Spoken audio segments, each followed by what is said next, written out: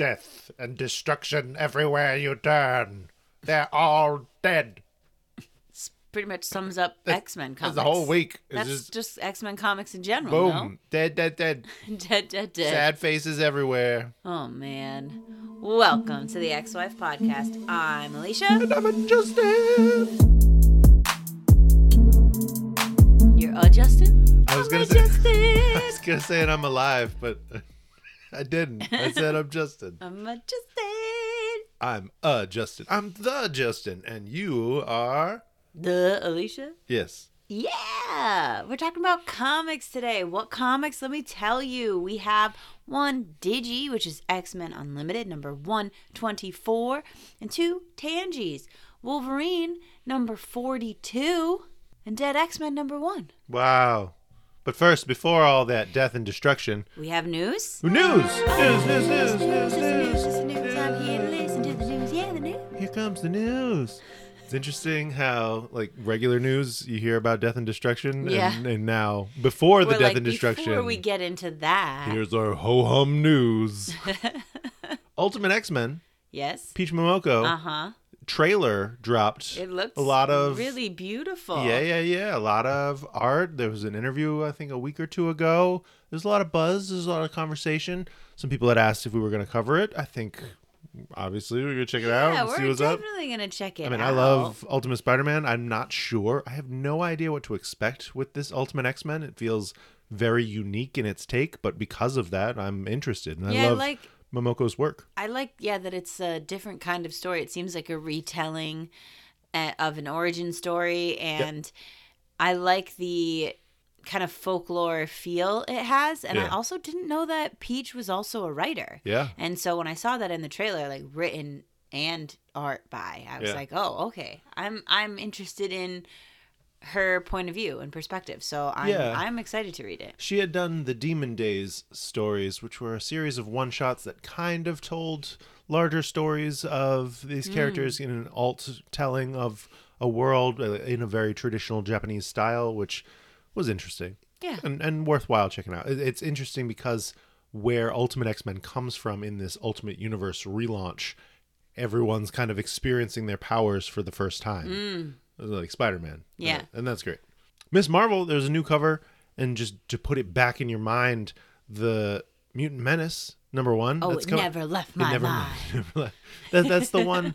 I think it starts in March. I think I looked that up. Yeah, it's got to be March. Can't be May because we've only seen till April. Boom. Figuring out my M months. Those can get tricky. That's coming out in March.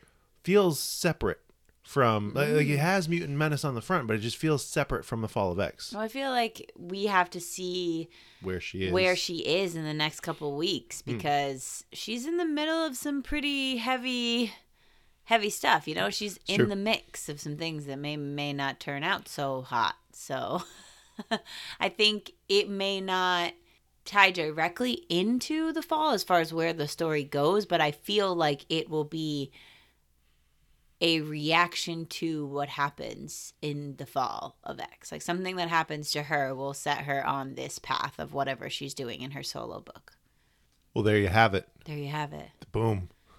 X-Men 97, talking about there you have it. We have all sorts of new art, details, vague timeline of when we're actually getting the show. Mid-March, end of March, something like that. New pre-order for Wave 2 went up. I have to tell you that there's like a screenshot of like the X-Men team in like a cavern. I've seen that. And like I've seen that scene. Oh, because you watched. Because in the panel at San Diego, we got to watch a good few minutes of the first episode. The panel I was stuck outside of because I had to go see Spider-Man 2 in Hall H and was too late getting back to the Marvel room. Yes, but I was like, ooh, I'm excited about this, and I feel like an insider.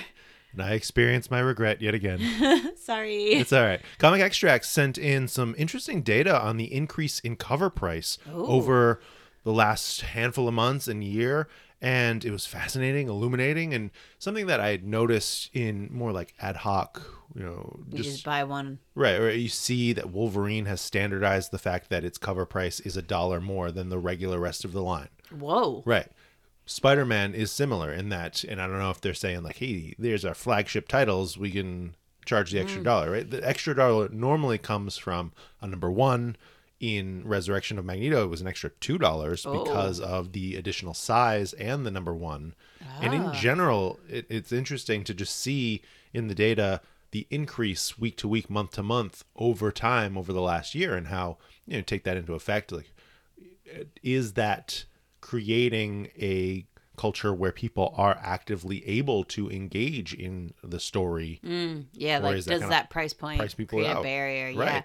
The other thing that's interesting is you would almost think it should be the opposite of that, or in past, like, sales have been the opposite of that, that if something is selling well, it's less expensive than something that they have to make that's not going to sell as well. So those titles that, you know, they would be like, oh, we made so many of these, but we need to guarantee that we're going to recoup our money. It's going to be a little bit more expensive than this one that we know is going to fly off the shelves because Wolverine's on the front.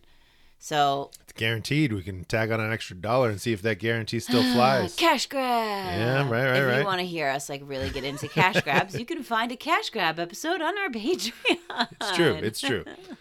I went looking for January sales data, but they weren't up yet. I found some interesting data on 2023 sales overall, but it wasn't really relevant to X-Men. I just kind of went down a rabbit hole. The sales rabbit hole. Tom Brevoort has ruined the X-Men. What? Whoa. Hold on. He hasn't even started yet. That's the joke. Take a breath. That's the whole thing. So this was last week's newsletter. The top of the newsletter, that's how he started it off. Oh, he started it off like that in response to the number of YouTubers and community members that have just said that before anything has been done, he has already ruined the X-Men, which...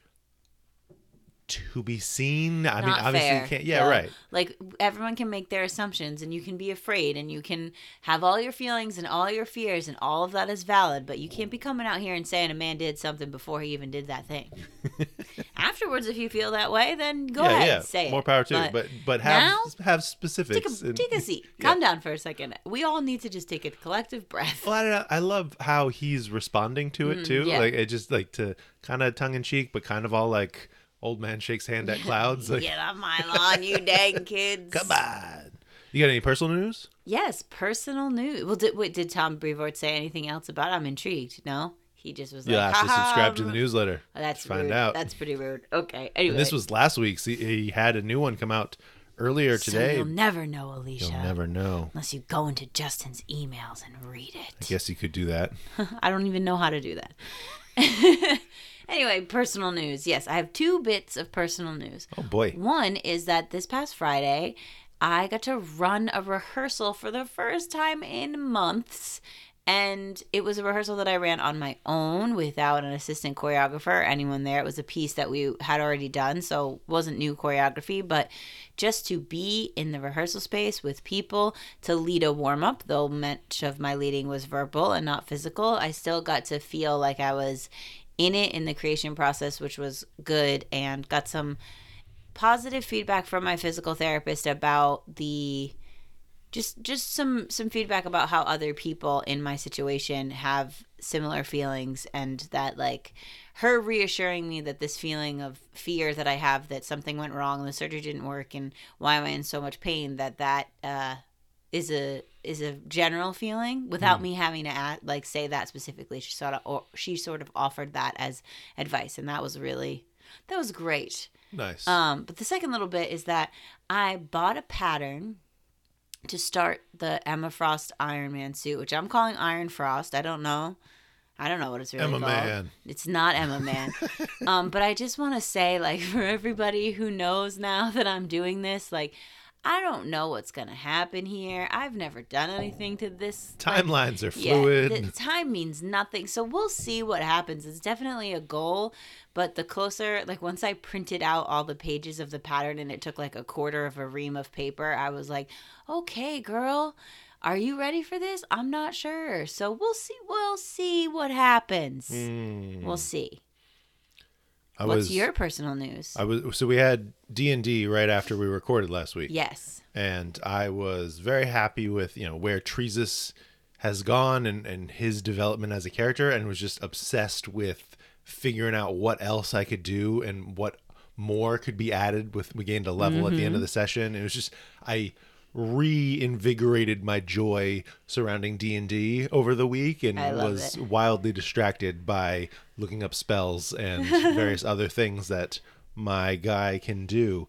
I like talking about it because I feel like it keeps me back into it, because I'm like saying to the world, yeah, I'm going to the gym. I've been going to the gym. Yeah. I had my first I don't want to go day, and Alicia was like, no, you should go and just shift your focus and you'll still have a good time. And it did, and it was great.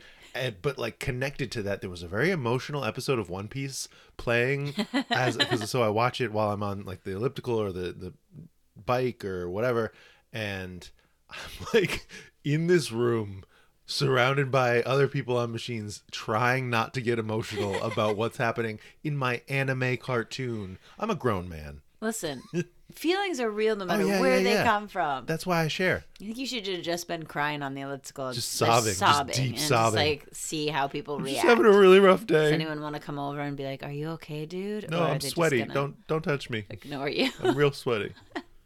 Hey, we have polls. Polls. Oh, polls.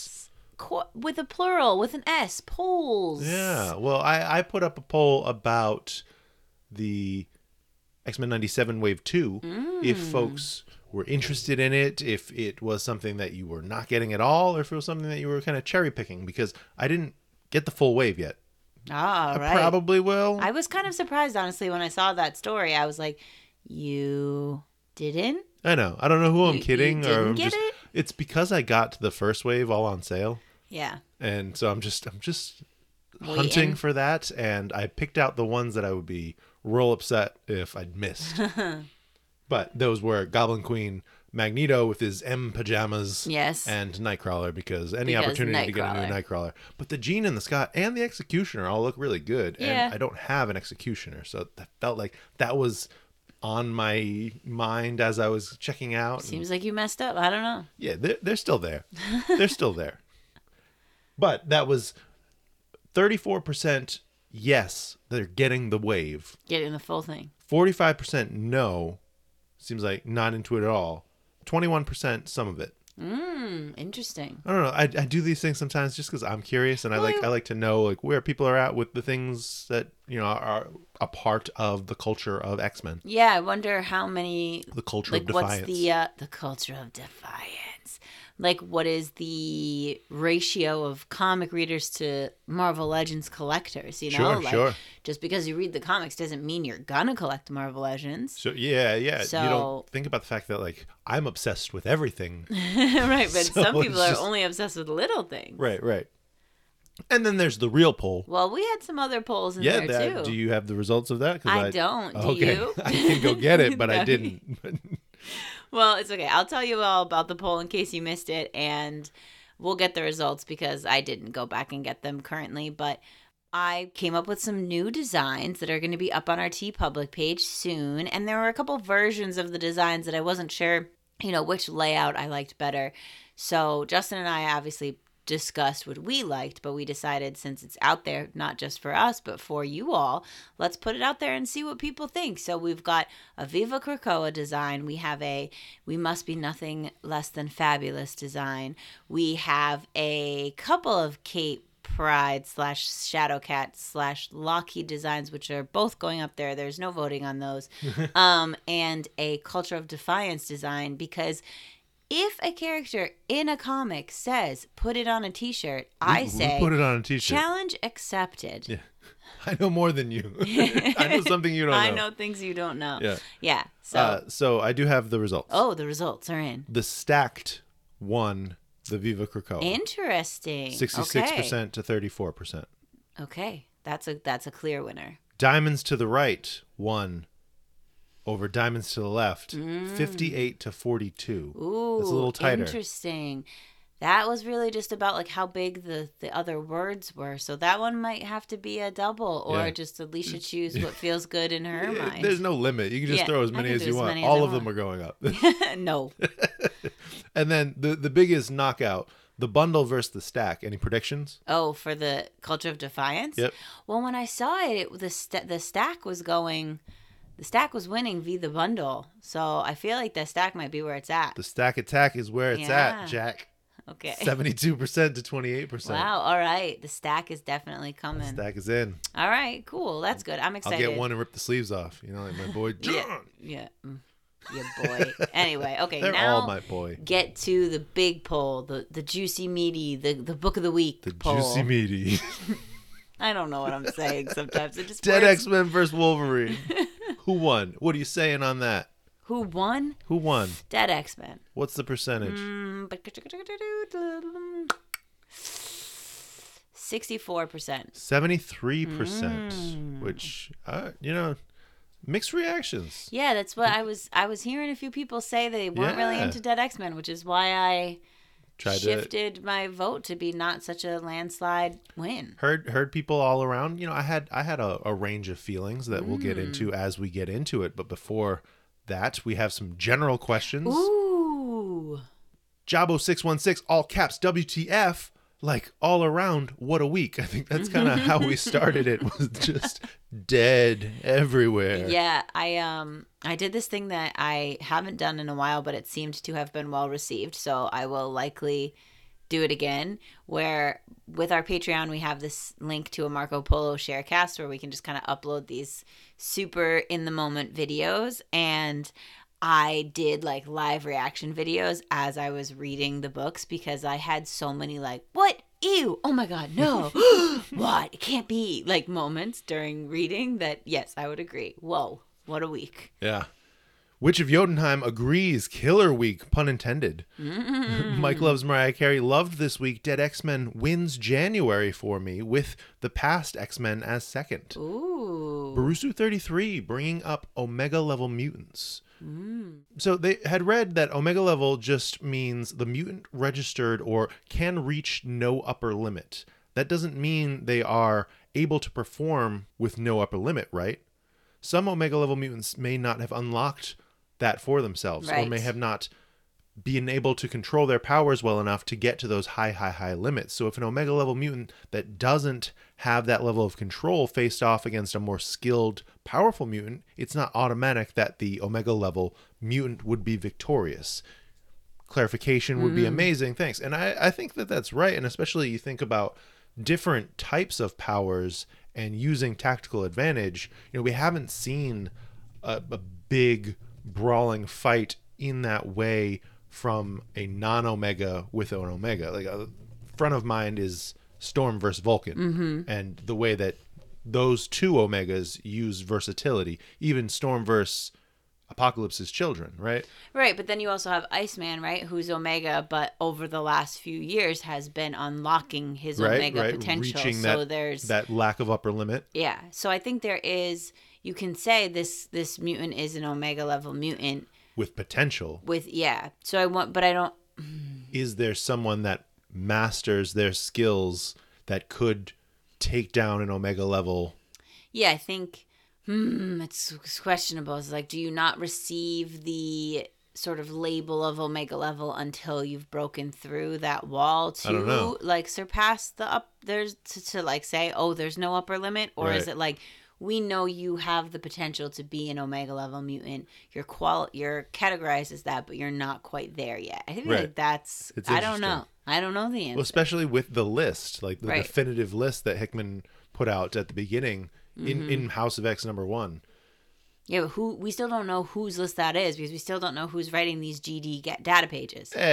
It's everybody. It's the writers. I just feel like there's like some secret watching entity writing these. I feel like you're gonna be disappointed. Well, I'm always disappointed. So it's Enigma the whole time. There you go. You're probably right, and I hate that.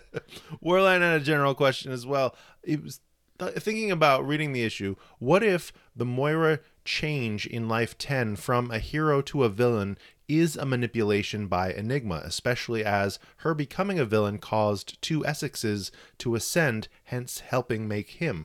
Which I thought about this, and even just like the phrasing of kind of this starting point, I'm pretty sure, and it's kind of confirmed in Dead X-Men here, that the inciting incident here is Inferno. That is when everyone is revealed about Moira, and Sinister gets this idea of starting the Moira machine. That is, I think that might have also been confirmed in Rotpox, where like that's the point where it goes from.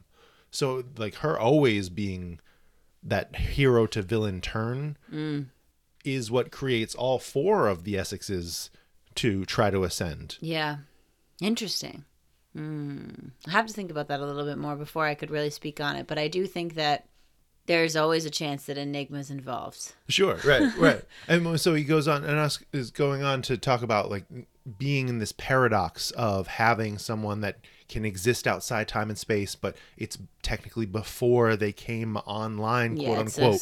But then can confusing. Play in the right. And then how does that branch reality, or was that always intended to happen? Or her face, like it doesn't. What I don't know. Yeah. What is time? What is space? What is reality? It's nothing. What is X-Men Unlimited? It's great. X-Men Unlimited. I love it. Issue number 124. Listen, I love it, but I'm really sorry to anyone who is a Thunderbird fan, but I am not. I am not. He's a hothead. Yeah, and I just like, can he have another quality? Could there be something else about him? A hothead that has good puns. I mean, a hothead who gave me a T-shirt idea, and that's great. So at least she's smiling at least. It's just like, you are like, okay, Thunderbird, you want to come at your brother and question your brother, that's fine. But don't you dare question Danny Moonstar. Get out of here. Get out of here. That's what I have to say, So she is giving this tour of X-Corps, yes, the island, which shout out to Eric on Instagram who made that distinction. It's interesting because this is X-Corp's island, but the way it's spelled is actually pronounced X-Corps. And also the theme of what they're using it for, this paramilitary strike force global response unit, is much more X-Corps. So they're spelled the same, but I think that the intent is that the island was originally created for the corporation, which was shorted to X-Corp. It used to belong to X-Corp. Yes. So then it was X-Corp's island, now now it's X-Corps. The X-Corps functions within the X-Corp island. Boom. Shakalaka. And who's on this island team?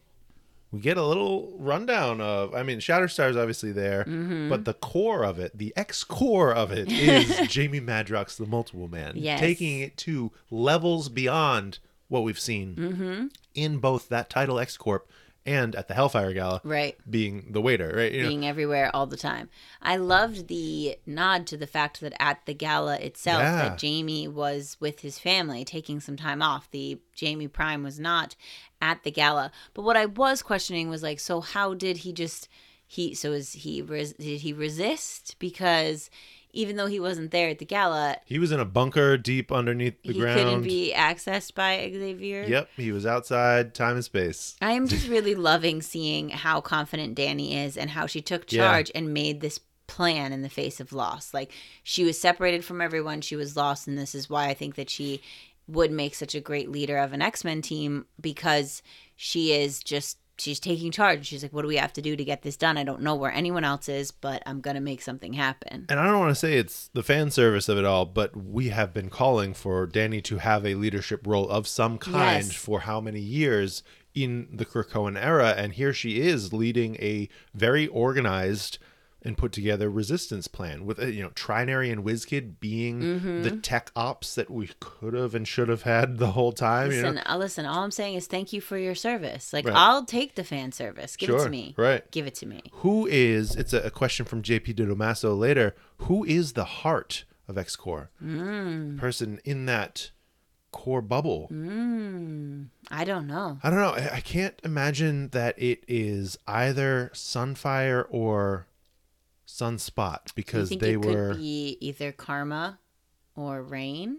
Well, I think it's someone that's like causing this reaction and power. Got it. Right, so it's someone with like an explosive energy power. Part of me thought Chamber, because I thought he survived. I thought we saw him survive the gala. I was just trying to run through other people that could be like. I don't think it's Vulcan. No. We see him this week, but not here.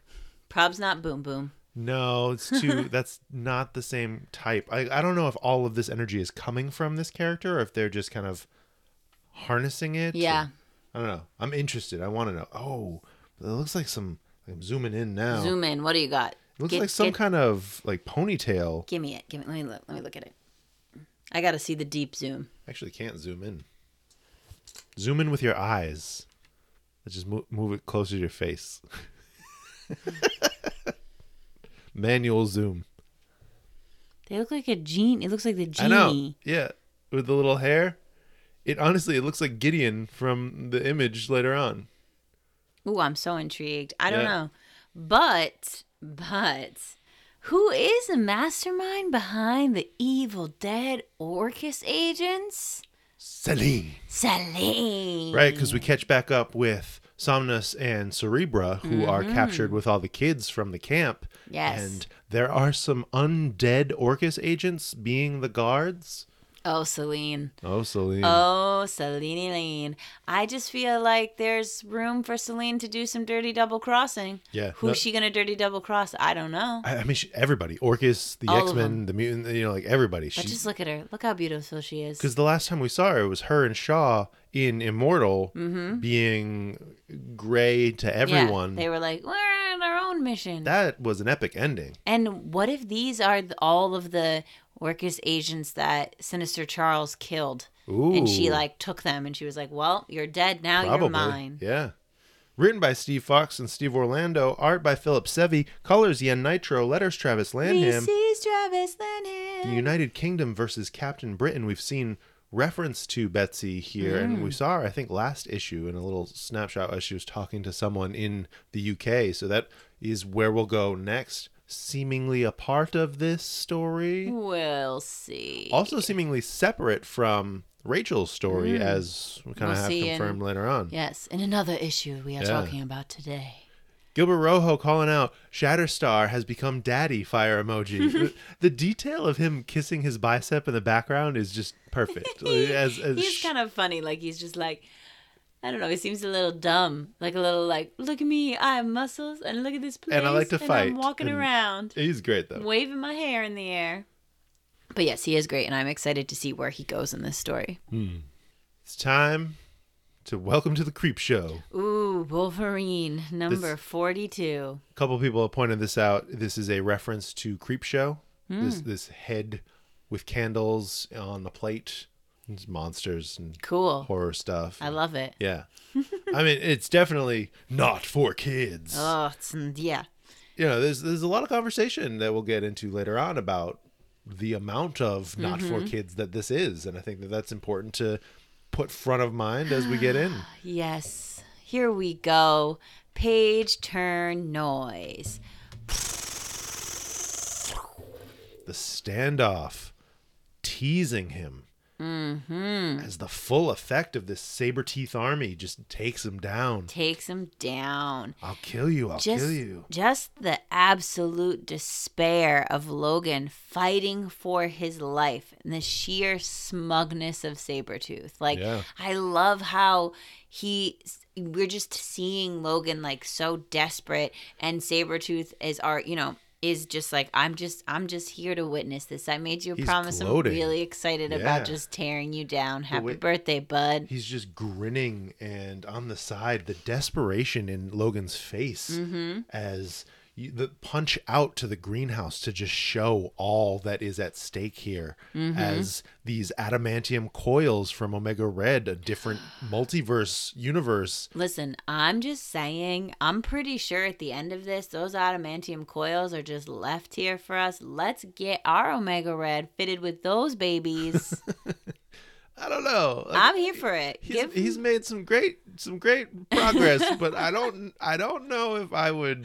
You're not ready to give him that kind of strength. I don't think that is a recommendation that I would make. Fine. The wisdom versus bravado, as the pop star Sabretooth says, we should kill him now. None of this dragging it out, making him suffer emotionally, which is the show that Creed wants to do, 616. I also feel, though, that there's this like deep down love that the two of them have for each other, that they never actually want to kill the other one. Well, then the game would be over. Right. Then they don't have this they don't have their hate partner in life. They have. So it's like, yeah, I'll kill him later because I'm never going to kill him because I love him forever and this is our thing and I need to be able to do this next year on his birthday. Yes. Pretty Boy is the one that poor Pretty Boy. Ha ha ha. Which takes us straight to our title page, Sabretooth War. Part 2, written by Benjamin Percy and Victor Laval. Pencils by Corey Smith. Inks by Oren Jr. Colors Alex Sinclair. Letters Corey Petit. This is Corey Petit. Lionel Francis Yu and Romulo Fajardo Jr. on the creepy cover. The blood red title page is really intense. Yes. That hits. We got some un-Wolverine actions all around. The darkness of the times that we're in and how, is this really... Should we be doing this? Well, first of all, you have to find a little bit of light in the dark, okay? Second of all... She's got heart. I need to know what's in the gift. Sure. I need to know what is it that Laura has gotten for Logan. It's probably some whiskey. I just feel like maybe there's more to it. I don't know. A family photo from the Bubs. From the Bubs holiday? Oh, I love that. It's probably not that, though. Oh, it should be, though. If we never find out, then that's what we'll headcanon that it is. Hey, Wolverine's back. That's not Wolverine. No, that's Camo doing the thing that he does. He's shape-shifting. Sabretooth shape-shifting striking. I gotta tell you, from the moment this dude came in the room and the moment all the Sabretooth come in and they're coming at Laura, tense. I was not worried. No? Good. I was like, my girl's got this. Was it because you saw the cover with her on it fighting? No, I don't. When I'm reading the comics, I don't think about those kinds of things. I'm just in it in the moment, you know? That all lives in my mind. But like, I just know, just seeing this one shot of her when she just says, how many? And she's got her claws out. I'm just like, yeah, that's right. So many. Doesn't matter how many. I'll kill you all. Yeah, I will certainly hold my own. Mm-hmm. As we catch up with the control room. Seems like whatever Sabretooth shot out of that one little device in the beginning put Sage and Black Tom under some kind of trance. I'm telling you, it's got to be Quentin. Yes, because it seems like it's his essence, is his power somehow. And they're able to, and that I think is why they were able to get on the base unnoticed. Right. Because Quentin is basically in them saying all is well, all is well. Well, and we have seen his power being manipulated like this in X-Force and Wolverine over the last few years. The way that he was used by Zeno and Mikhail and the spirit demon of him. Yes. Also, in other places of the base, we're going to sneak up on Colossus, and I'm just not sure why you think that's a good idea. We can break him. You can't. So sorry, but you can't. Logan strung up. This is impactful. I feel like this is the essence of where he is right now. This is the low that Sabretooth is trying to bring him that he will then fight from. Right. In retaliation. Right. That we hope, because this next page. The worst page in the book. Yeah. But it's interesting, okay? Because visually, it is very disturbing to see Sabretooth just take a child and literally rip its head. Yeah, rip their head off. But I think that... And then the intestines on the bottom panel. Yes. And just destroying these, helpless mutants who are just there for refuge, right? But that's, I think, we don't necessarily love to see the blood and the guts, but that's the essence of who Sabretooth is. Sure. And he's vicious, and he's supposed to make you feel like, what the heck? Like, but do I want to feel that, Well, you want to feel it because it's going to inspire you to seek vengeance on him. Maybe, yeah. And or root for the team against him. You recognize these kids, right? Yeah, these are the kids. These are the kids, the background kids. I went deep trying to name and or find if we have. There's no official name for this one with the bubbles on his head. Mm-hmm. There are some sites that have said, is that Artie Maddox? Which I'm not sure. So Artie from the start of Inferno that you've been reading. The other two, Molly is the one with tentacle arms, and she actually comes from Grant Morrison's run back in New X-Men. And then there's some calling the bird guy Tito, who is one of Beak and Angel's kids. I was going to say, he looks a lot like Beak. Right. I wanted to make sure, Molly does survive, but Tito and maybe Artie, R.I.P. Well, I mean, in this one image, Artie looks pretty, he's whose intestines I meant maybe Artie, that's who he is. Like, oh. They're both dead. They're both very dead. No, Artie is dead. I'm so Artie's sorry. the one that lost his head. Tito is the one with his entrails. Oh, Tito. Okay. Yeah. Yes. Vulgar. Disgusting. Yes. Is that, a lot of the reactions around this title were about, like, that was a little too far. But I know what you're saying. We'll get into it. But but I have different feelings, because I also feel like, it was bloody and gory, but there have also been plenty of other bloody and gory moments. It's just kind of like that, like, is it too far because it was a kid? Yes. What if it was a dog? The internet would lose their minds. Sure. You don't kill a dog. Aurora and North Star making the save. You thought they were just in the background hanging out, but no, they're here. Nope. They're making sure we don't lose Sage and Black Tom. Right. They actually saved the whole day. They're robots made of meat. Don't hold back. I love it. Gloves off. Tearing in. Take them down. Logan's pain just shone throughout this next page. Quentin, Akira, Laura, the way that he's just like aching. Yeah, I really love that Logan's love for Laura, because he already lost Akira, right? Like, yeah, he knows his love for Laura is his saving grace here. It's the thing that pushes him to make a move and come out of this defeated stance that he's in. And I don't need to go too far into it, but I will just say that I did do some research, okay?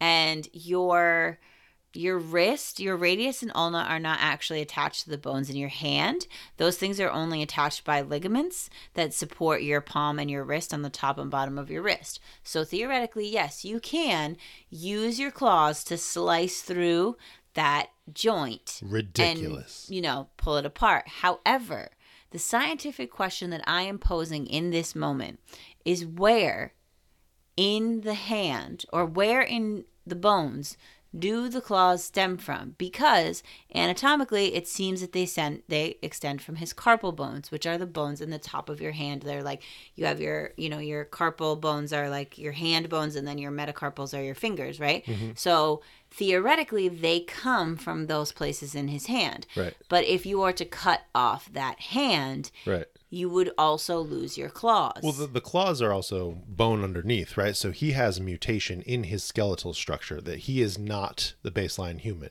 right? His claws being bone in how they're housed, that does make a question of, like, at what point are they coming through? Like, is it coming through? Are they housed behind the wrist? And is he able to just kind of chop away the meat, essentially? Well, basically, he cuts his hands completely off. Right. So he's only left with his arm bones, his radius and his ulna. So if that's the case, he keeps the adamantium claws. Yeah. So if the adamantium, then that means they're way down in his forearm. They have to be coming from his forearm, but scientifically that doesn't make sense, because those bones are it just doesn't make it. It's not real. Because then would he be able to bend his wrist with his claws popped? Right. Because they'd be fully extended. Exactly. And there have been exaggerated art shots of his claws being longer than his forearms. Yeah. Right. Like, where do they go? Where do they come from? And if they just dimension. kind of like grow and go away, then but when you cut your wrist off, then they're gone. Yeah. And that's kind of questions.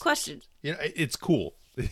Whatever. I just of needed the to gruesome bloody shots. Like, this is a cool concept that he chops his hands off and he still has his claws just somehow. From an anatomy nerd standpoint, yes. I went too far into the anatomy of the hand. Just and far enough. How exactly this is not possible. Right. Like, he could chop his own hand off. That's possible. But where are those claws coming from, bro? Forearms. Doesn't make sense. Look, no hands. No. The fight as Laura comes back. Pretty boy taken down. I love to see it. Yeah. I love to see it. Yes, Laura, you tear that man apart. Camo you rip his head from his body. You beautiful bloody angel. tearing through at Laura. We don't know what happens next, but we assume she's safe. She's fine, okay? Do they take her as prisoner? She's fine. I don't know. Maybe they do. I think they take her as prisoner because the two of them are the named characters. They're not going to have pulled away by the Krakoa vines as we get our defensive systems actually up. Yes. Sage and Black Tom are free and they Restart. can help us. Get the computer. Just going to unplug and plug it back in. So Krakoa, the base within Krakoa, and the moment of Black Tom, into the chair we go. This, seeing Creed as a virus and being able to detect his genes throughout the base is a crazy cool development in security that I'm wondering, how did we not do this before? How is it not keyed to Beast? Yeah. It's just cool to see here. Yes. And maybe this was, an upgrade that they had. I don't know. And then Logan just running, just looking for Laura. My heart, this moment really got me. And I think that part of the reason that it felt so high stakes was because of the death and destruction that the Sabretooth army. Sure. Which, how do you feel about that? That they say Sabretooth. Sabretooth. I guess it's fine. Makes me like it less. I knew that would happen. Obviously, it was obvious, Yeah. It was right there, but. You have multiple tooths. Multiple tooths. Gotta be call teeth. Them teeth. Teeth. But I still want to know what's inside that present. What's in the box? What's in the box? The good old days is our Krakoan with a Team X flashback image as our next cover. Talking about their history together, Sabretooth and Wolverine. What'd you think? The good old days. I thought this was a great issue. I really love the way that the story is being told, and I'm really feeling things in this issue. The history and the amount of tension and hate between these two characters really came across. And like I said, it made me feel things. Some really gross moments, but also some really cool action and some triumphant moments too. A really well-balanced book, and I really enjoy the art. Yeah. I know that this story isn't necessarily impactful on the overarching fall of Krakoa narrative, but I'm really enjoying it, and I'm actually looking forward to the next issue. Ooh. I feel like, even though I know that it's not gonna have effects on how anything turns out for Krakoans, because it takes place after Rodpox and Flatpox. Yeah, but I also just feel like it is a self-contained story that is keeping me interested, and I think that the depth and the complexity of their relationship and I just think Sabretooth is such an interesting character as well, because if you look at Sabretooth and Wolverine together, from the start they both had pretty much the same, if you think of they were weapons being used for this thing and then they were put in these different directions, they kind of both went on opposite paths. So Sabretooth's path was started as a child and his impact being raised. And I think that made him the monster that he has become and why he's so merciless in his actions. And I just almost feel like there's a part of him that felt himself turning soft with the exiles and then just said, I can't allow myself to have feelings in that way. I must just be the destroyer of everything. It feels like he was always driven with the revenge murder plot, even the way that he just excites over having other versions of himself and the immediacy that he's we're gonna go visit Logan. I've been gunning for this. I think this story is solid, but also I'm sad because I love the greenhouse as a concept in X-Force, and this feels like Sabretooth's messing with that. I know it's not going to survive into the next thing. It just I felt upset with it being attacked in this way. It is violent, whoa, and I like it, ? I don't know. I'm not sure. I go back and forth. Usually when something intense is on the page, I remember I'm going back and forth. It makes me feel a different kind of thing, a different kind of reaction. And honestly, it feels different from Something is Killing the Children, which is a favorite comic. But the monster in that is not someone I've enjoyed as a character. Not someone that I've connected with previously. This Sabretooth, I don't want anything to do with this Sabretooth. I don't want to connect with this guy. This guy is I want him dead more than I want Beast dead right now. See, I think the difficulty for me is that, as I once said on this particular podcast to Joshua Cassara, I love murder. Sure. And I mean that in that there is just something that tears me up inside in a way that fires me up when I see death and destruction, and those kinds of stories are intriguing to me, and that's terrible because I actually do not love murder or violence in real life at all. Like if I'm watching a movie and there are people and like someone's getting punched in the face, I'm covering my face. Yeah. But if it's a comic, I'm like, whoa. I don't know, it's a different medium, so it feels different, but that like gritty, bloody, really intense stuff, like I don't know, I think it makes the story more compelling. I don't know if that makes me a bad person. No. Well, I mean, Galetta Graphico thought it was silly and brutal, which I think are good things. Yeah. Trevor on Instagram is scared for Logan's family in Sabretooth War. Hope they come out of it okay. And I think Laura's fine. I don't know how we get back to Fang or Kuro or even seeing some response from Aurora. I don't know if she knows, right? They had their relationship throughout X Factor and then a little later on too, just what had been developing. Yeah, I mean, I definitely went back and like scoured that art to see if I could discern whether or not Laura was kidnapped, and I'm not sure. Like that is a thought that crossed my mind, like maybe they took her captive, but also we didn't see her getting like beat down at all in a way that like she... But in the image, neither of them are there. Like the three of those characters aren't there after the end of the issue, when everybody's like looking for her, when Logan comes in and is looking for her at the end. Right. Nobody's there. I don't think she left with them willingly. No, it's just the image of like as they're running and leaving, and Sabretooth is saying like leave the dead. He's not with them though. Yeah, they were separate. Jonathan Elvey hopes Laura is still alive, and let's hope Sabretooth doesn't go too far to find Gabby. Okay, but there is this one image, so now that I'm staring, of them charging. Well, like that's her hand. Right. Like that looks like she's underneath them. Yeah. So maybe she is kidnapped. That's what I'm saying. I don't think she's dead. She's not going to be dead. They're not going to kill her because I'll kill them. Right. I won't. But yes, agreed. I don't want him to come for Gabby either. I don't know. They better not. I swear to God. Gabby would just tear them apart. I would love to see it. Honestly, the only thing that I would be interested in is to find where Gabby is. Just see Gabby. Just have her a part of it. Captain 2 Michael noticed the dissension in the ranks, rejecting 616 Creed's orders, which I thought was, really interesting. It basically came to them making the wrong decision, right? The 616 Creed, Logan will want Laura back, and he's there to give Creed hell. Right. But I think that speaks to the nature of Sabretooth himself, and that this whole idea of a unified front of Sabretooths is a sticky situation, and you're always going to have this battle for who's the one in charge. Right, so he's the prime. That could just be their downfall. Right, is just too much hubris and aggression. Mutiny. Mike loves Mariah Carey calling it out. Sabretooth is so in love with Wolverine. He went throughout the multiverse for his gift. And Laura had to survive. She is not anywhere in trouble. Yeah, we're not worried about her. No, we're not. She's great. Blonde China spots a cuckoo among the chaos, sending in a screenshot, which I thought I did interesting too. Detail, right? Comic Extracts wondering why Percy went so violent, an inauspicious end to the era, which I think is interesting to put this as the ending in retrospective to the rest of this run and how different it is, how this feels. I don't know.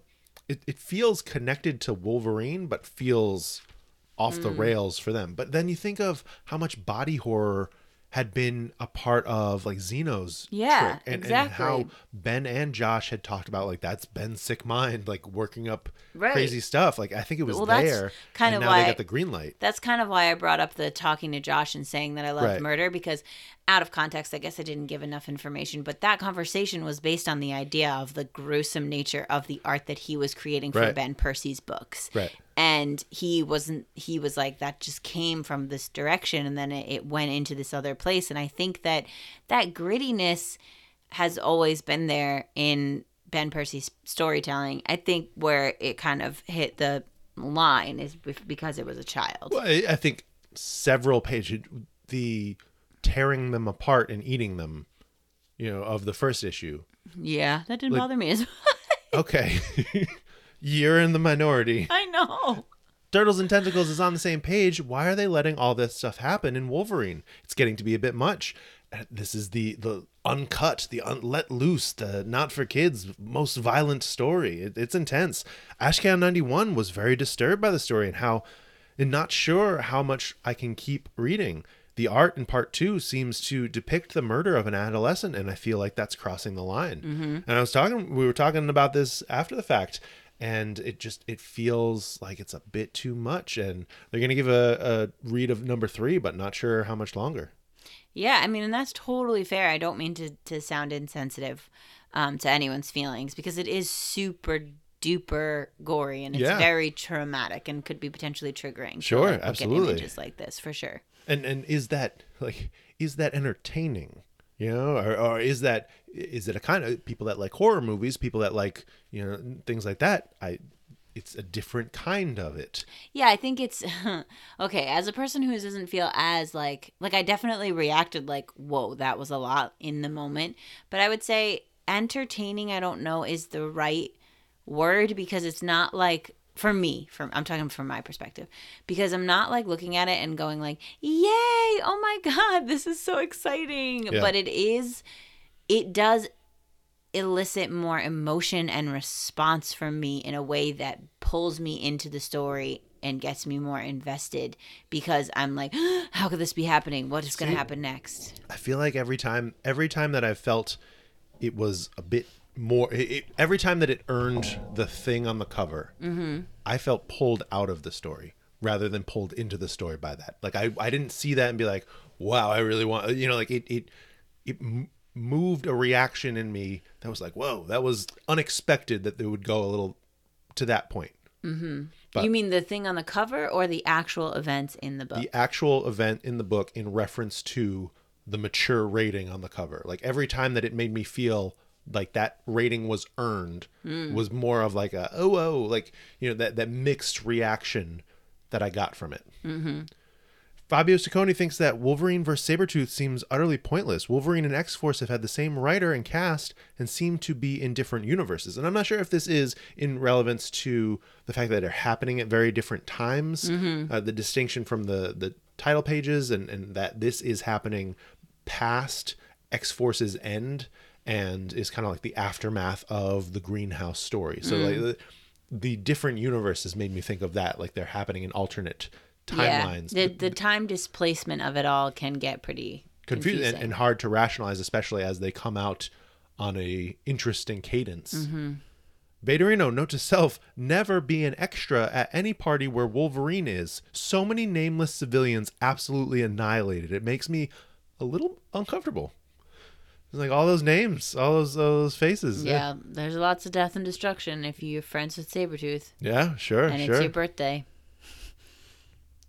Warlion's talking about the death of everything.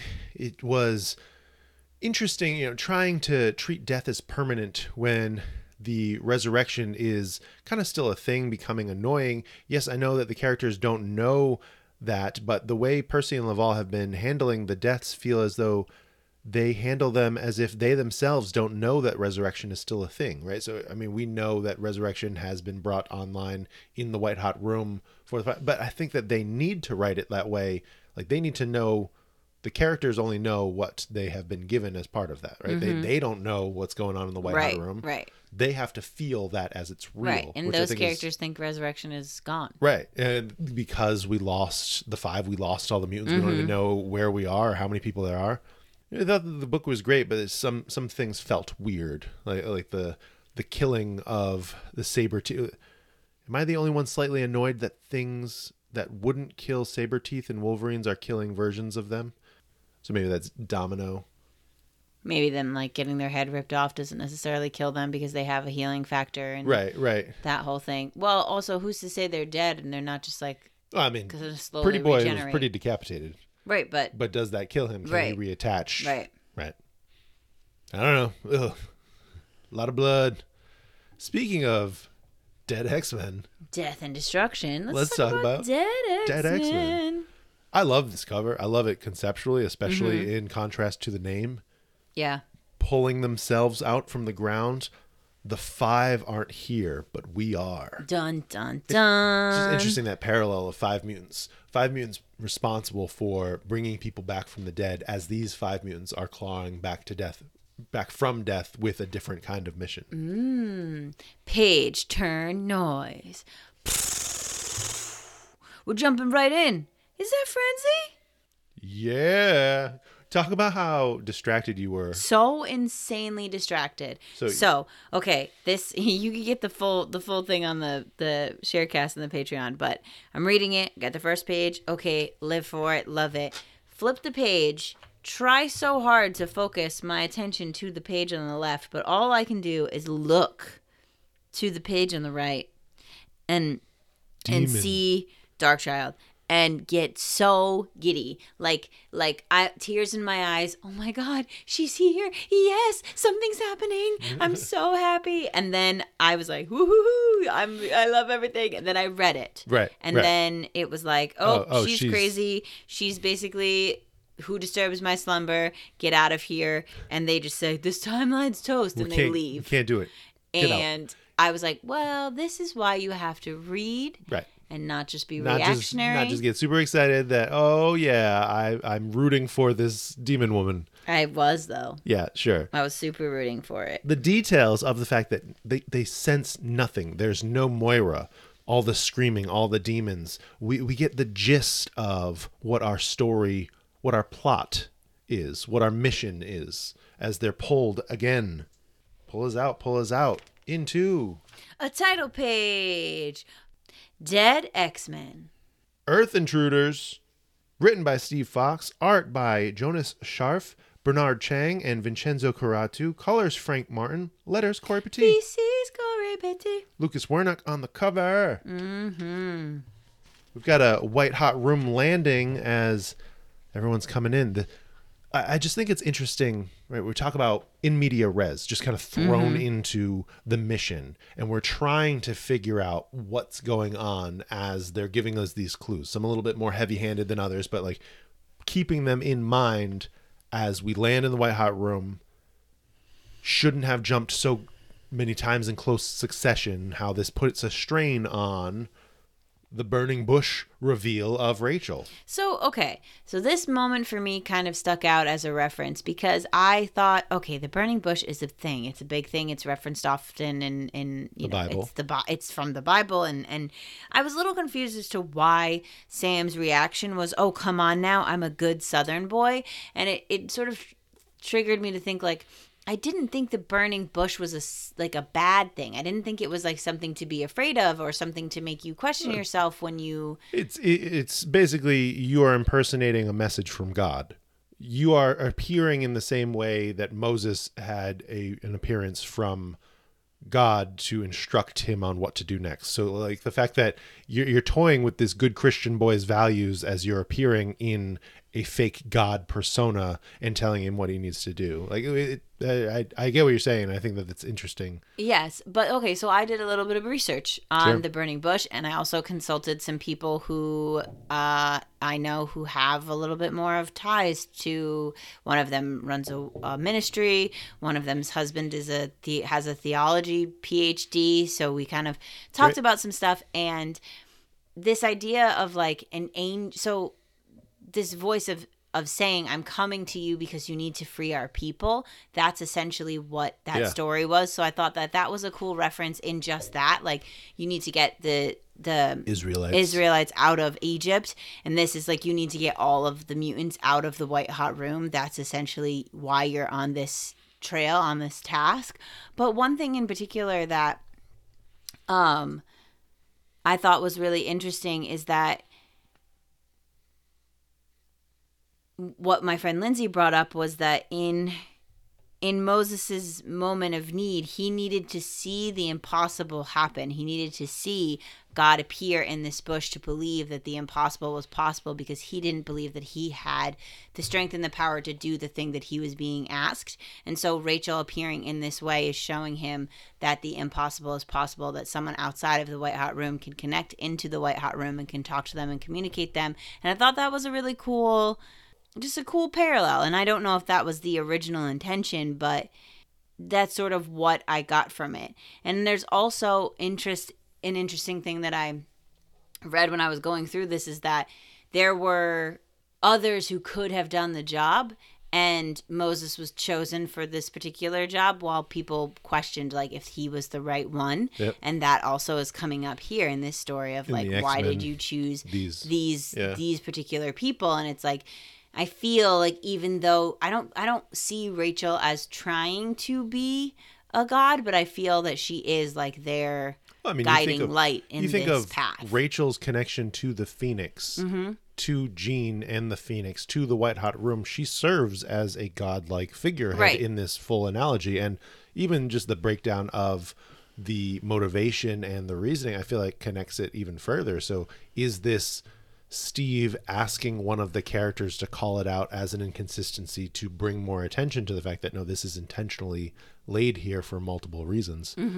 But the fact that she's able to communicate from this no place X, and not only communicate, but pull them in and out of sections of time throughout the multiverse, this chrono skimming, able to see where things are throughout time is wild and is like the full evolution of who she is. And does this make her one of the redacted mutants? I think it has to. The fact that she is in constant conversation with Charles, the fact that she is seemingly the manipulator in this time stream travel, likely the person that sent in Rasputin in Rotpox. A bit of danger, though, that time works differently here. You'll draw attention if you stay too long, but from who, which I think is kind of interesting. The inhabitants of that time, the fact that you can cause disturbances and branch realities. Will you draw the attention of Enigma? Right. Those are all the questions of, like, what are you fighting against? Dazzler's got like the one throwaway line that she's not immortal anymore. Used to think she was. We all did too, because she kept on coming back to life. Well, she just did it though. She just came back to life again. So. Well, yes, by glory and grace of the 5. You almost made a 100 slip. That's why I said it. I know, but I just made me happy. And then we're learning this huge responsibility for Prodigy. Like, okay, this whole team has to do something, but you need to hold the maps of all of Moira's timelines in your mind. No big deal. We'll get you there. We'll keep you safe. But this is your responsibility. Otherwise, mutantdom is lost forever. Right. That you are our only hope. They're looking for one version of Moira who's not cybernetic, so that David can lift the information that we need to get Xavier where he needs to go. Moira's own mental map of the past. It's kind of a loaded mission statement, but then they expand on it over the next page or two to just really get into the details of this wild plot. The idea that Charles wants to, quote, talk to her, right. I'm like, ooh, because we've read this other comic, so we know that he's saying that he wants to go kill her, right? But we're hearing, I want to go find her on her bench and ruin her day. Yeah, I want to have just a little chat. While she's sitting enjoying the birds. Rachel assembled the team. Thousands of options. Why these X-Men? Why these mutants? It's a good question. I mean, it's interesting because I know it's positioned in a way to be like, here is some reasoning as to this X-Men team was chosen, and we're going to still give them a role as an X-Men team because of the vote and all of these things, and now we need to somehow work it into a story. But I almost wish that part wasn't even in there, that we didn't need to address why we chose them, because when you open that door for that question, then you're putting it out there for more people to be able to say, well, if you were going to choose anyone, Rachel, you would have chose X, Y, and Z. And like her reasoning is saying like, oh, well, this is who the people chose, so this is who we should uplift. Like they deserve to get this chance. But if you were in the White Hot Room and you can resurrect anybody, would these really be the 5 that you choose? So would you pick someone that was a tracker, to be able to help find them when they get there, or someone else that's like a different kind of power? Yeah, so I feel like you should have never talked about it, because it opens the door for too many questions and a whole slew of like controversial opinions based on like, well, why did you choose them? Yeah. Prodigy is the key, at least. Able to passively lift the information from Moira, potentially with her unknowing that something's happening. And we're talking about that we're running out of Moira engine pathways. This next one may be our last hope. So all of these, I believe, kind of placing this, all of these start after Inferno, where Moira loses her powers. So she's human in all of these options that they're going to, unless she turns into a robot. And what they're looking for is a time where she didn't turn to a robot, so that she still has physical brain matter that David can lift the information off of. Also, we need a time where the Moira engine hasn't been cut yet, because I would imagine, as we have understood how that affects the reality, that would actually be a toasted timeline. Right. And I assume that the Moira, whatever Moira is, that save point in Sinister's lab somewhere is still intact, and that's why these are going, or we're changing what this is. It's like all of these realities that they're visiting have technically two Moiras. One that is the machine save point, and one that is the human version that did not turn into a robot that they're trying to take information from. Right. Or did she turn into a robot in those other ones? We picked the wrong one. And I think that's kind of cool, because we're getting that journey through Moira's lives that people, especially I know you, wanted for so long. And it's not going to be exactly what it was, what you were thinking. But I do think that, like, where this goes with the idea that Moira herself is looking for a way to get back to her younger self, that we're going to both get that little idea of jumping between Moira's lives. And then I feel like this is going to be very Lives and Deaths of Wolverine vibes of like two entities battling through time, like racing through time to get to the answer, and who's going to get there first. Right. Yeah. Because right now they're in like these trail ends of timelines, but they could go back to things further. Well, I feel, and please correct me if I'm wrong, but my understanding was that they needed to get this information so that Charles could go back to those other timelines. So they know where to go, essentially, and when to go. But right now, they're going to the Moira Engine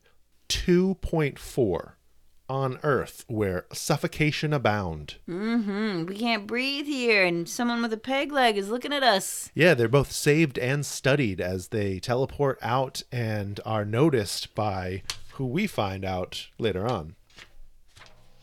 But first, Abigail Brand's X-Men. Oh, let me tell you the joy I felt in my soul when I realized that you're getting Abigail Brand, though a little bit more the same way that I got Darkchild, and that her timeline shall go away, and I do not have to deal with her anymore. Right. And I love that this is the read of her from David, the fact that this is her being humbled into actually doing something for the remaining mutants, even though she got the ultimate war that she wanted. It just didn't play out the way that she wanted. Yeah. And let's just all just take a collective moment and just gaze in the amazement that is Root Fire. Root Fire. Whoo!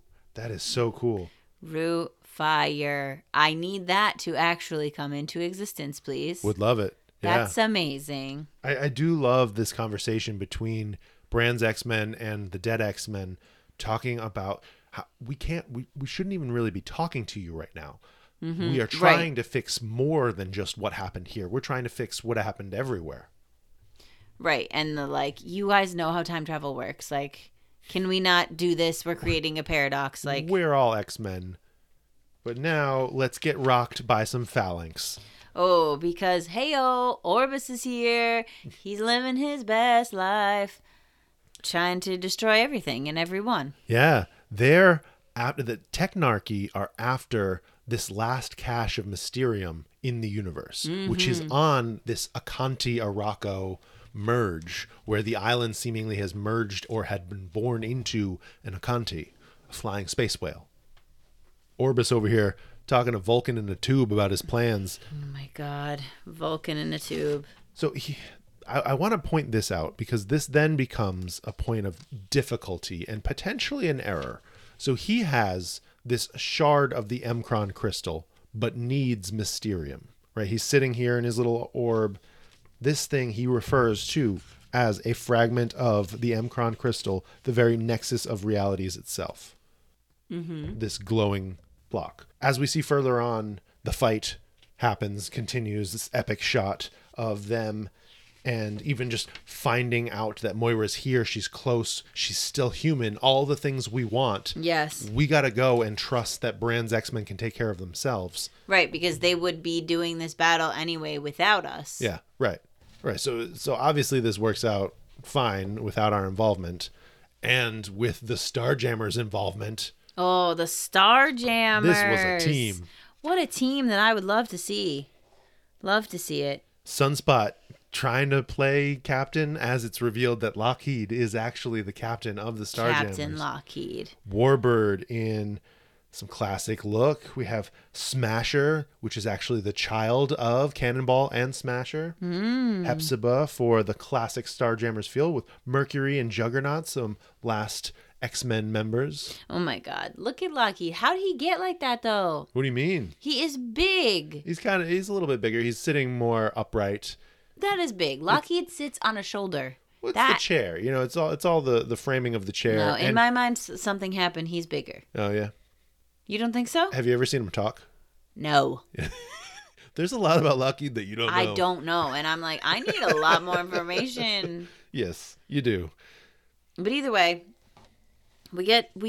I'd love, you know, it's like it's interesting to me, the variation in like how I can feel about a time travel story. And like, there's just something about the cadence of this book that I really enjoyed. So the bopping around and getting only these little glimpses of these other timelines and these other teams and seeing characters in alternate perspectives, I really actually enjoyed it. And so, you know, the team needs to carry on with their business, but first we have to data page. We have to data page, yes. We have to have the controversial chat as to why Xavier has doubts for like, it's odd. You chose Rachel to be in charge of this. You selected her to be on your team, to pick this team, and then you have a full data page of you being like, but why though? I literally wrote in my notes, Charles, try not questioning people for like 2 seconds. 2 seconds. Just working together with someone else. You assembled the X-Men. Like, now just let them it. be the X-Men. It's interesting, the reasons why the team, right, they kind of fly under the radar, all focused on protecting David with all of the lights and explosions from Dazzler and Jubilee, but also the strength and explosiveness from Frenzy and Cannonball. Plus, they are the remaining team of X-Men, right? That was confirmed in their universe. It was voted on by their people, quote unquote. Really was put forth by the X Office and potentially always planned for. But it's time to smash. Time to smash. So this is the part. Smasher comes in and shatters the M'Kraan crystal, the crystal that Orbis had. Yes. Sending a piece of that to the ground and striking David later on, because no one is attacking the Akanti. The Mysterium isn't coming undone. Right. So this piece that's in David that honestly we never see leave David, right, but is also referred to as Mysterium and incorporated into Moira's weapon, that's the confusion. Yes. And this whole thing of them being there and him and this one shard being wherever it is and Moira ending up with it, like, this is a spiral in my mind of, what did they just alter time by doing this? Right. Like, would Moira not have gotten the last piece, you know, even though she says her last piece of the puzzle that she needs is Mysterium, would she have not gotten the last piece of her puzzle to do the thing that she needs to do to go back in time if they had not been there and interfered? Arguably, a shard of the M'Kraan crystal is going to be better for you traveling the multiverse than a piece of mutant metal. Yes. TBH. You know. Yes. But we have our standoff. The fight continues. The shard's in his chest. Cannonball saves from the sky. And we have the reveal that this is Moira with one foot missing, one hand missing, what's left of her. Almost the full, like a cyborg, right? She's got the implants. She's got the things helping her live, but not the full robot experience. The mind is lifted. The information taken. Prodigy's got the map. It's definitely a lot, as you can see on his face, to take in. It's great to have another version of this page, right? The page I love these pages. So many different ways now, but another person is getting the full experience of Moira. What are ye?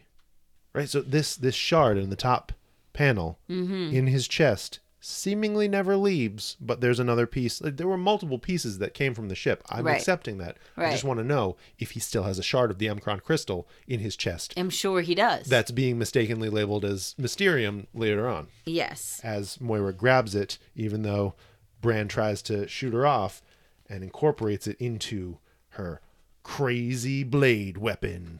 Yes, that is the question. That is the what is that exactly? Moira always wins Weapon M components. Questions, though. That's my question. Release the Hound is our Krakoan, which makes me think Rachel. Ooh. Right? It's not hounds, it's the Hound. She is the OG. Right. What'd you think? Oh, man. Whoa. Okay. I honestly really enjoyed this book. I thought it was well paced. I did go into it with zero expectations, though. I wanted to let it surprise me and let it be what it was while trying not to put any preconceived notions on it. That being said, I'm kind of concerned about the whole timelines that create alternate realities things that can be tracked, but that's a problem for another day. So, like, in them going back in all of these timelines, are they creating more timelines and like blah, blah, blah, if they blah. affect things enough, especially having a conversation with Bran's X-Men, and right I feel like that might the time travel of it all is always concerning, but I am glad that it seems that we're going to get to revisit a bunch of Moira's past lives, which I feel like is going to have some fun connecting to Hoxpox. Like almost we should read that again or something. Hoxpox? Yeah. Ooh. I don't know. It's got me thinking that like I'll always read Hoxpox. I want to read it again. I want to know a little bit more about like that original front of the bookend, because it seems like we're gonna be referencing those things now. I know that there were people who didn't enjoy the book, and I know there are questions about the team itself and if they are the best team for this particular job, but I'm really trying to go into this series with an open mind and just say like, well, this is the team that we have. So I don't want to waste my energy on harping on the fact that maybe I would have chosen different mutants for this job, and I just want to see how the creative team makes these mutants either successful or not successful in this task, and how it changes them and what it can do for them, and just kind of take it as it is. And what they can do, yeah. See what happens. My reactions and the book are complex. Ultimately, I enjoyed a lot of what's being set up here. I think it's ambitious in scope. It connects to the larger mission of this section of X-Men comics. And it involves a team that has come together from a previous plot thread, their deaths. The mission is kind of bonkers and details can get jumbled easily. That's why I wanted to keep on referencing things as we were going through. We're looking for an alive, original Moira in a timeline where her clone engine is still alive, so that the universe is still alive. Something that I read a handful of people had confusion with of, is this what's the reason or why we're getting reset or not? I did not mind the multiple artists. I think that I don't think that it took anything away from the book. You can tell the difference, and it does allow for some interesting division. I wonder why this was a creative choice. It seemed like a very particular ask from Steve. I also wonder like where this idea came from. Was this always a part of the idea, or was this kind of manufactured after the fact to help further some stuff? I worry how complex the plot is and how little we get in actual character. We did have some attitude from Jubilee.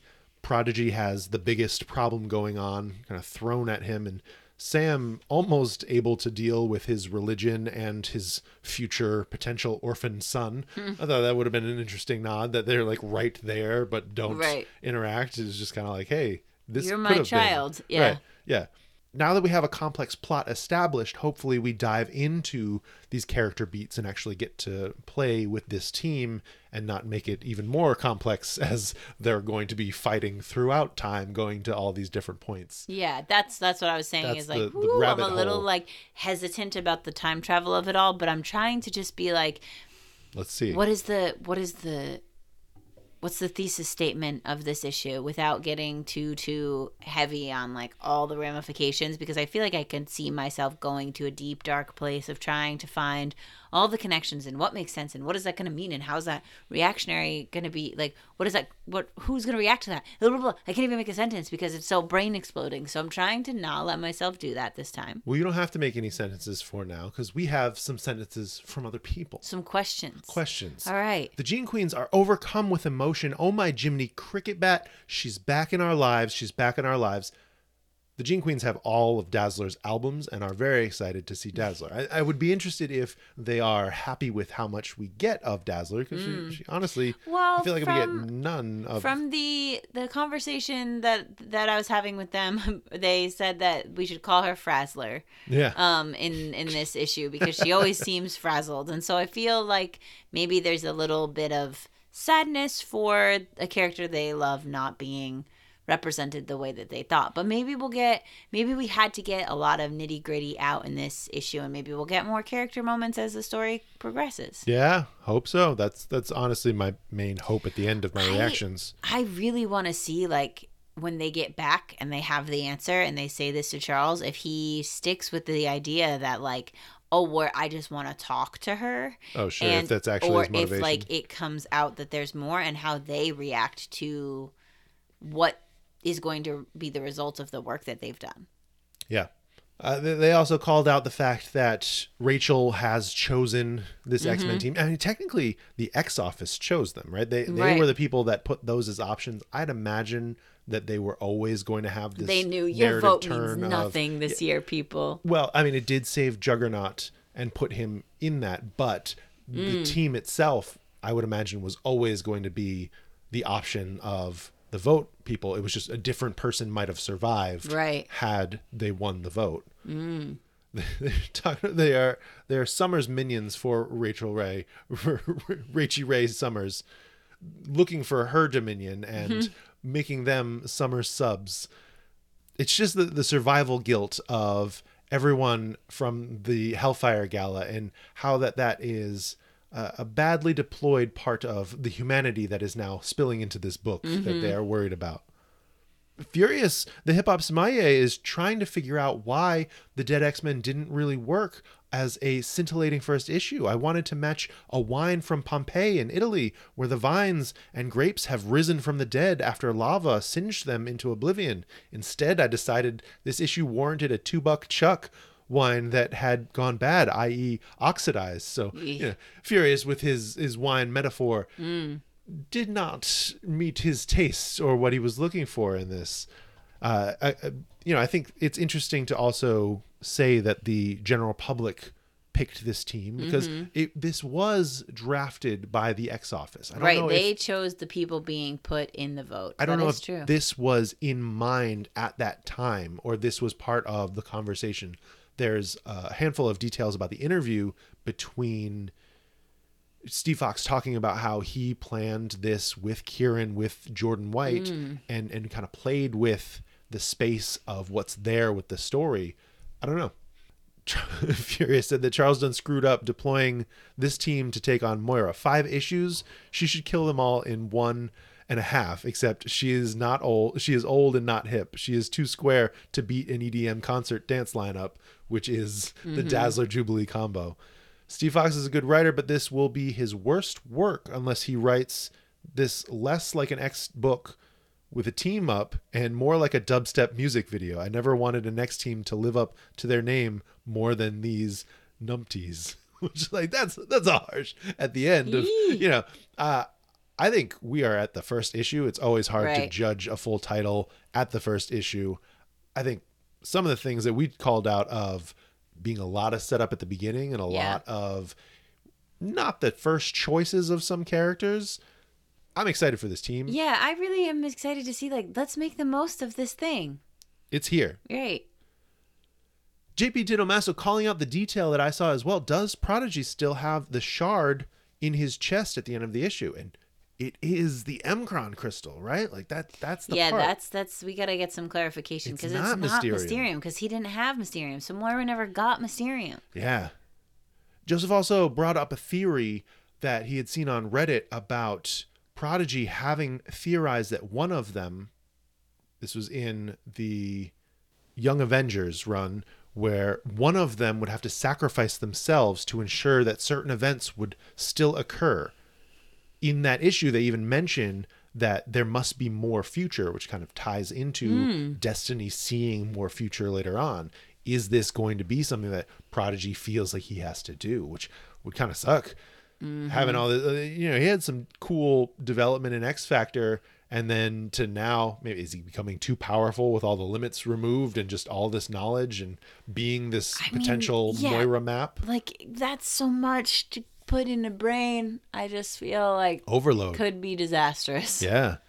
Jai Rivera wants to know, where does Dead X-Men fall in the timeline? When/where is Rachel at this point? And honestly, that's a hard question to answer because she and the team are outside time and space, right? So all of this happens irregardless to what's happening in 616 mainline time. Like, it is beyond our concept of when the narrative can be happening. Right. It's just...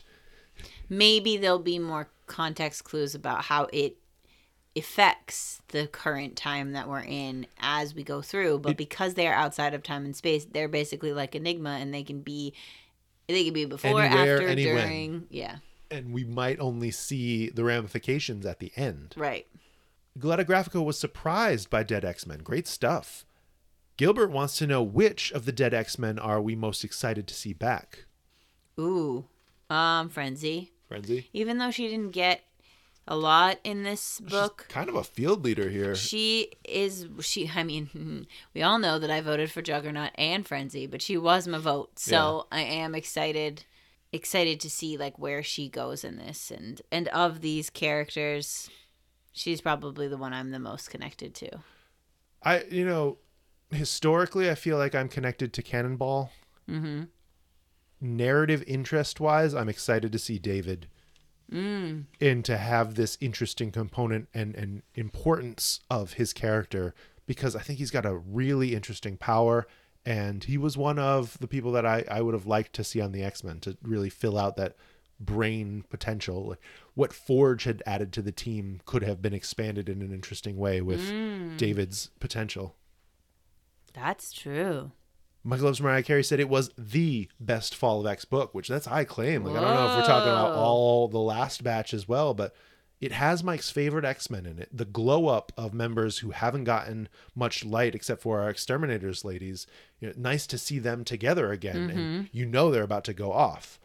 Mike loved the art, the concept of this off-the-wall story. Here for it, especially that crawl from the dead cover. Yeah. That was intense. The cover is so good. Edward III said, it seems like this ties into Rotpox more than he expected it to, which I like it. At first, this was the title I was least excited about, but now it seems like it could be a solid support book, which I think is the piece that we need to keep in mind is this feels intentionally moving in lockstep with Rotpox and what that's doing. Yes. J.A. Auerbach, author, said Dead X-Men was not the book I was expecting in the best way. Perhaps the Moira X book we never got, which you were hinting what I was towards. saying, yeah. Or just like taking that potential and doing something new or different with it. I like to believe that we're set up to believe we're watching Stellaris' ascension here, but we get that taken away. What? Your face? I was just looking back through the art while you're talking. And this bottom image, like, it looks awful lot like Stellaris has a club on his head and not a spade. Huh. That might just be how far it is. But yeah, it looks just like a diamond. A diamond? Is that? Oh, I thought it looked like a club. Yeah, I think it's just because of how small it is. It loses the detail. Because I was like, somebody's going to talk to people. We're getting mixed up with Mysterium and M-Cron crystals, and that looks like a diamond. Well, a club and a diamond have a similar shape in they have the points and the points and the things, but a spade is very clearly. But I guess a small spade is kind of like a club. So now I'm just being nitpicky. Anyway, carry on. Well, I thought that like as I was reading it, I also wondered, is this Stellaris' ascension attempt? Right, because that's we what know I was he's thinking. got one, and he even talks about how he would have done it years ago if it hadn't been for I can't remember the distraction, but he references wanting to have ascended here. Mm-hmm. Oh, the World Farm. Right. Vaderino, what's most interesting is that they have a piece of M'Kraan now. Do you think that Prodigy, now that he has all of Moira's knowledge, is going to get the team to go rogue? Xavier clearly does not know best, and now Prodigy has all the pieces to make his own choices. Yeah, let's go. And none of this team would blindly follow Xavier anywhere. I'm here for that. I love that. Yeah. Let's have like a wild please. Let's go in that direction. Vaderino, you're co-writing the book now. Let's go. Get over to the X office. Tell them to switch it up. If this is not the story they've gone with, they've messed up. Yeah. Warlion says that Steve Fox always manages to write great comics that have a problem or two that absolutely decrease the score I want to give them. So like high start, but some nitpicks. That said, this is probably one of his best books that I've read. Are Rachel and Manifold the redacted Professor X allies in Photox and Rockpox? I really want to believe that. Well, I strongly believe that Rachel is one based on this book. I really want to believe that Manifold is, but I'm just not sure unless Rogue told Xavier where Manifold was hidden that he could be the other one. Well, so Anas continues to say this issue seems to hint at that with Rachel and me reading Rogue and Gambit and seeing how things ended makes me feel that Eden is the other person, especially with his connection to the universe. And so is that because this is connected to the outside time and space, because this is connected to the White Hot Room, because we've thought that Eden opens up that portal. It's interesting because his power has been said previously to only really work for his home universe. Right. I don't know how that works with outside time and space, but the last bit to call out Cannon Smasher for the win, fire emoji. We'd love to see it. Wow. Yeah, I really enjoyed it, and I thought this was a great week of comics. Yeah. I really enjoyed the books overall, and I felt like the things that I didn't enjoy or didn't love 100% did not detract from my enjoyment of them as books. Like the squirmy feeling, you know me, I don't like blood in general, so the squirmy violence and the complex brain hurty, they didn't take it away. I was still excited. I'm still here for it all. What are we here for next week? I don't know. You tell me. No, you're in there reading the book. Yeah, like, you're just hey, really we have to close out the issue. What are you doing? I'm really trying to figure out the discrepancy of this Mysterium situation. So we are starting Wolverine Madripoor Nights next week. You want another Wolverine story? No. This is written by Claremont and takes place in a very classic time that everybody loves with Captain America and Black Widow. Whatever. In Madripoor, you don't care. Not interested. Just kidding. Sounds kind of fun. Yeah. X-Men number 31 is our other X book. I'm excited about really that. I mean, Avengers number 10, we're leading into an Avengers crossover. I'm not going to say that that's required reading it all now because I think it's issues 12 and 13 or 13 so we're not and 14. There yet. We got time. I mean, I'm there. Well, good for you. I'm reading it. Happy. I need to catch up. I'm a couple issues behind. Oh, Jesus. Ultimate Black Panther number 1 comes out, and that has a heavy Storm focus, but I don't want it. I don't want to go all in on the Ultimate Universe. I don't feel the need to. I feel like I want Ultimate Spider-Man, and I feel obligated to buy Ultimate X-Men, and I'm interested in it. I just don't. You don't need to go down the whole Ultimate Universe. I don't think so. I don't. I resist. Triangle head. Until next time, old friend. Charles in the White Hot Room.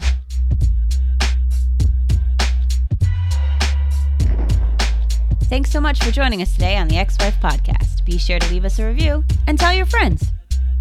The Ex-Wife Podcast is produced in Providence, Rhode Island by Alicia and Justin. Our music is by Quan.